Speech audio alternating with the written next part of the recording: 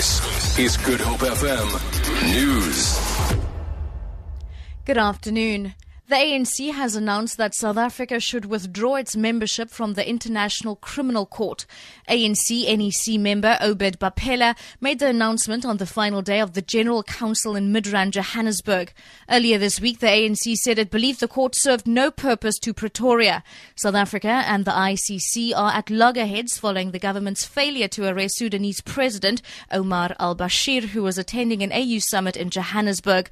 Bapela says the ICC has lost its sense of direction. The ICC has lost its direction, unfortunately, and is no longer pursuing that principle of an instrument that is fair for everybody. And also there are powerful nations that are also refusing to be members of the ICC. So we'll have to build on those particular reasons as reasons for the ICC having lost its direction. And obviously the withdrawal will be on the basis that we'll want the ICC to be reconstructed and restructured in such a way that it could be a global instrument that is fair for everybody.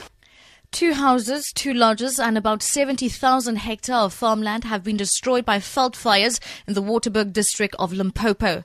Provincial General Manager for Working on Fire, Sama Epa, says more than 100 firefighters from Gauteng, Mpumalanga and Limpopo have been deployed to the area. We have been able to put some of the fires under control. More than 70,000 plus hectares that has already been damaged. We already lost about 2 lodges, 3 cars, quite a number of wild animals, both wild and domestic animals, your cattle, your sheep. Major ports of entry will from tomorrow experience a high volume of soldiers from other African countries who are members of the African Union who will enter. Over 5,000 soldiers from the 5 regions of the AU will be attending the Amani Africa Field Training Exercise, a peace initiative. SANDF spokesperson General Xolani Mabanga says the aim of the exercise is to evaluate the state of readiness of the African Standby Force, or the ASF, and to exercise its rapid deployment capability. Mabanga says the week-long exercise will start on the 19th of this month in the Northern Cape. Starting from the 12th to the 16th of October, which is the movement of troops and personnel.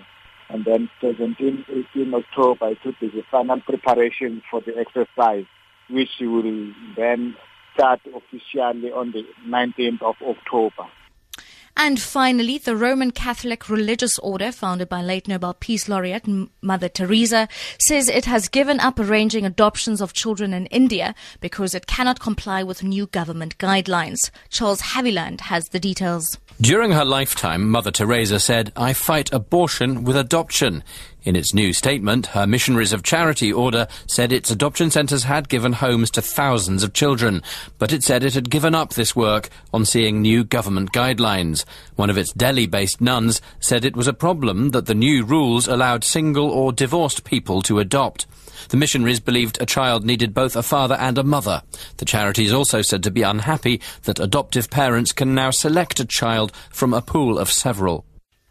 For Good Hope FM News, I'm Shirley Barnes.